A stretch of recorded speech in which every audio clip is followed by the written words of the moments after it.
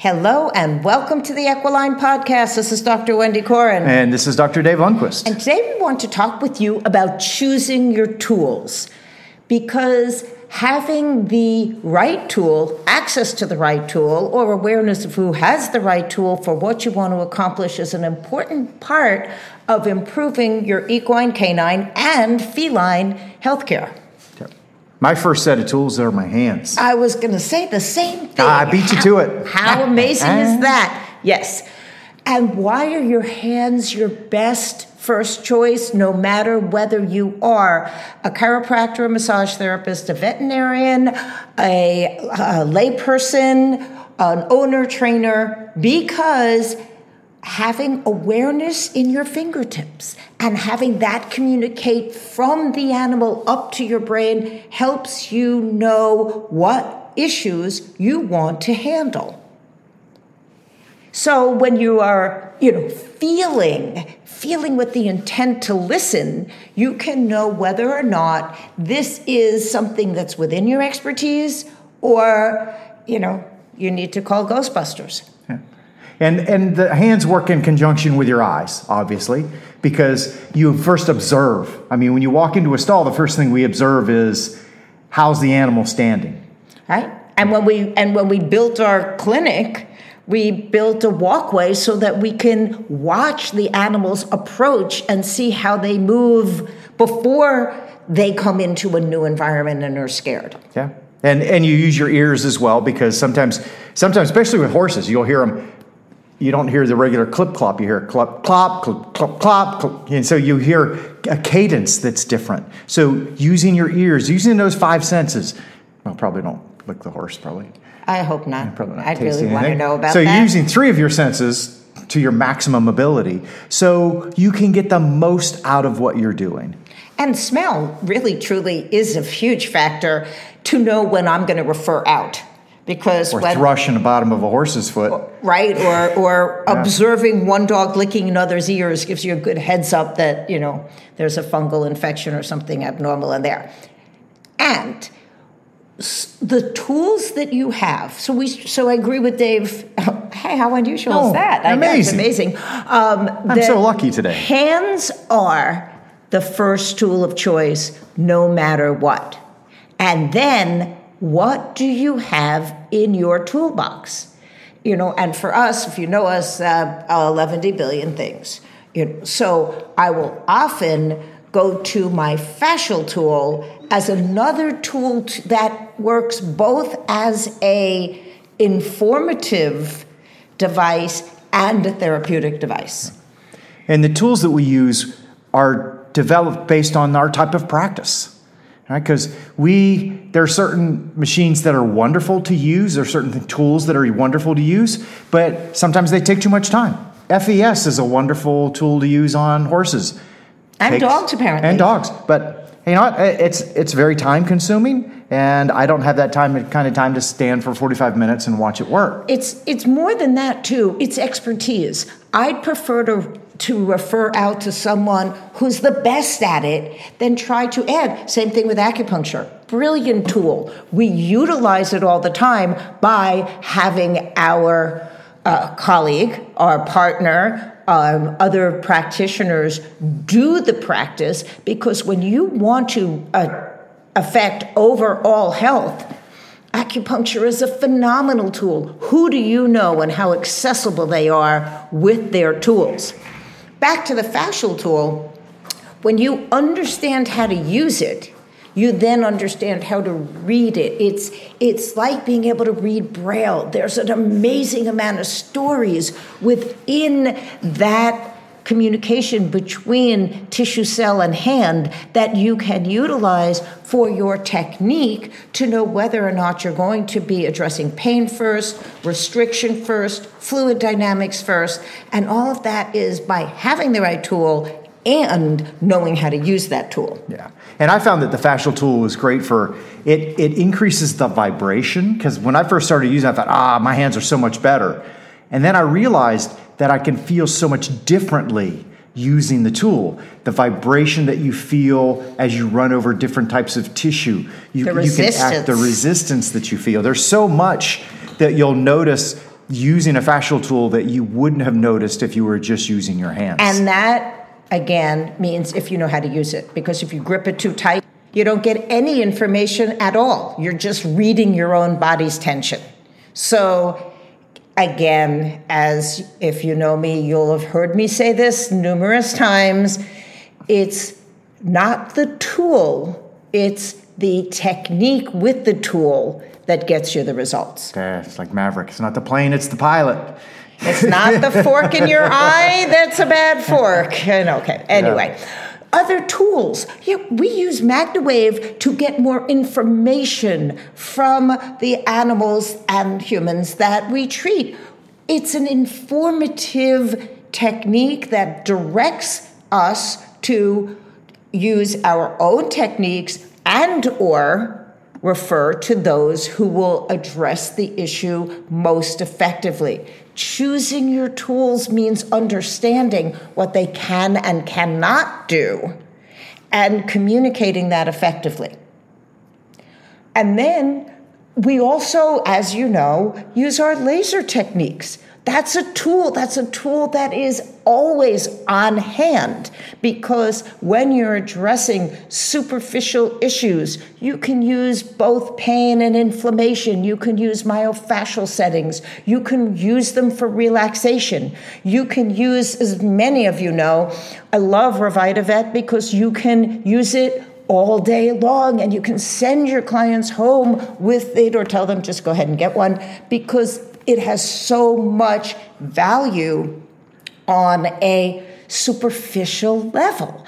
And then you can up your game and use class 3, class 3B, or if you understand where class 4 comes in.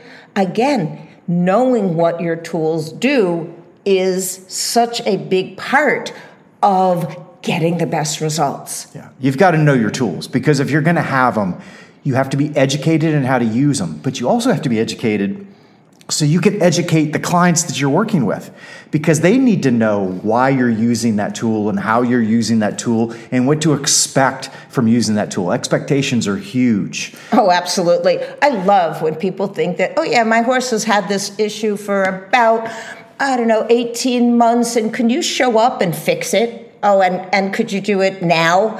And that might not be an expectation that is reachable, even if we beamed places at moment's notice, which we do not. So as Dave said, our favorite way of knowing if we understand something is to teach it, and then have someone who knows more about it listen to us teaching and say, well, that's true, and let's add this, or let's subtract that. So getting that full awareness and owning it in a way that you can reteach it. And those who know us know about taping. Oh, lots of taping. We've been taping for a long time. In fact, since 1995, maybe? Maybe earlier than that. But I know I've been for taping sure. I was using kinesio tape when I was in chiropractic college still. Okay, so we've been using it 100 years or more, give or take. And not that I knew how to use it. We didn't know what we were doing, and lo and behold, I never got any real serious results. And so I credit my education with rock tape for really giving me awareness as to what's happening at the skin, beneath the skin, and as you know, in the animal world, Vetkin has proven for us to be the one that sticks. So, hey, we're always going to inform you as to what works, and you always make your best choice based on your practice. And having an understanding of how you're using your tool changes your intent. Because now I understand how I'm using this tool. Like with the kinesio tape, when I used it when I was in chiropractic college, I really didn't know how to use it. I taped athletically, so I used it like athletic tape. Guess what? It wasn't working the way it was supposed to, because A, I didn't understand the function of the tape. I didn't know how to use the tape, and I had different expectations. And so what happened? Did it not work, or did it just not meet my expectations? Well, and when I started using it, we were taught so much about directionality, which has not proven out in research. So what we know is that the right tool at the right time, we've seen things that are semi-miraculous because you can have an inflammation and you're looking at it and it's huge and you tape it and in the morning there's none.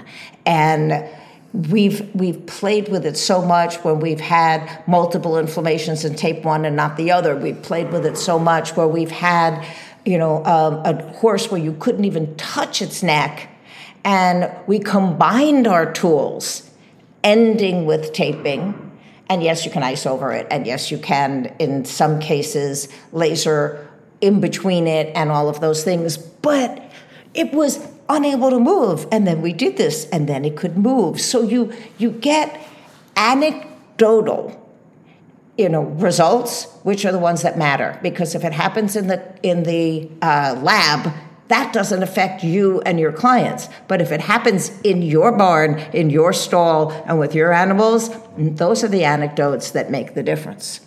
Yeah. So understanding your tools, knowing how to use your tools, knowing what expectations to have, that's the whole key to what you do. It's part of your box. What have you got when you show up?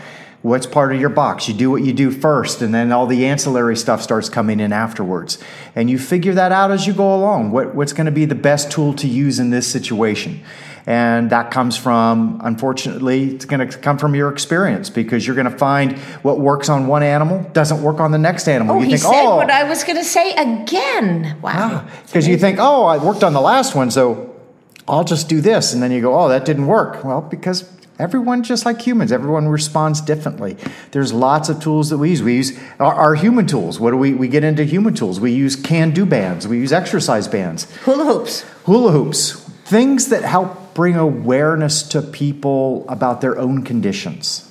Oh, that's huge. That's huge. I mean, if you are part of a team as an equestrian, and truly if you're part of a team in agility, to be able to be with the animal, synchronized with the animal, coordinated with the animal, makes for better results.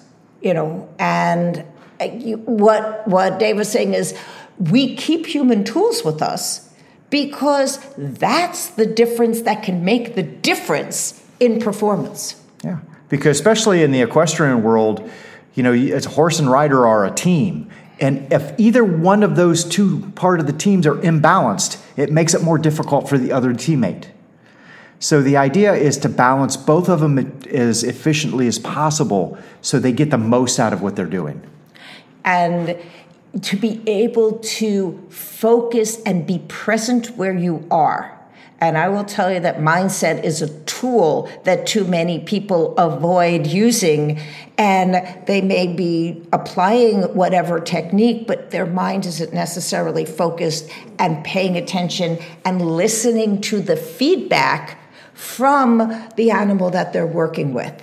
And everything in every animal doesn't mean the same thing. Ears back could mean they're pissed off. It could mean they're listening. You have to really understand who you are working with and listen to their cues to stay safe and to give the best results you possibly can.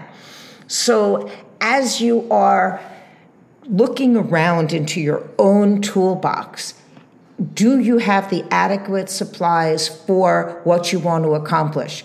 Do you have your go-to for the supplies that you don't need to have, choose to have, or are ready to have with your educational background? This is a part of your inventory, and we welcome you to pay attention to it, assess it, and improve it. Yeah. And realize that you don't have all the tools. That's why it takes a village. So other people, you can call in other people that have the tools and have the knowledge to use them efficiently. Because that's what it takes. It takes a village to keep these animals going correctly. It takes a village to keep half these humans going correctly. And so every tool that's available to you, use it if it fits into your practice. If it doesn't, find someone in your area that does that and does it well and refer to them. Well, sometimes we wish there was such a tool, and we ask around, and we ask colleagues, and they go, oh, yeah, such and such makes that. So sometimes there's actually been people outside our circles who are doing things that haven't hit our awareness yet. So find a good use for Facebook and ask. And we wish you luck in the process. This is Dr. Wendy Corin. This is Dr. Dave Lundquist. And this has been an Equiline podcast.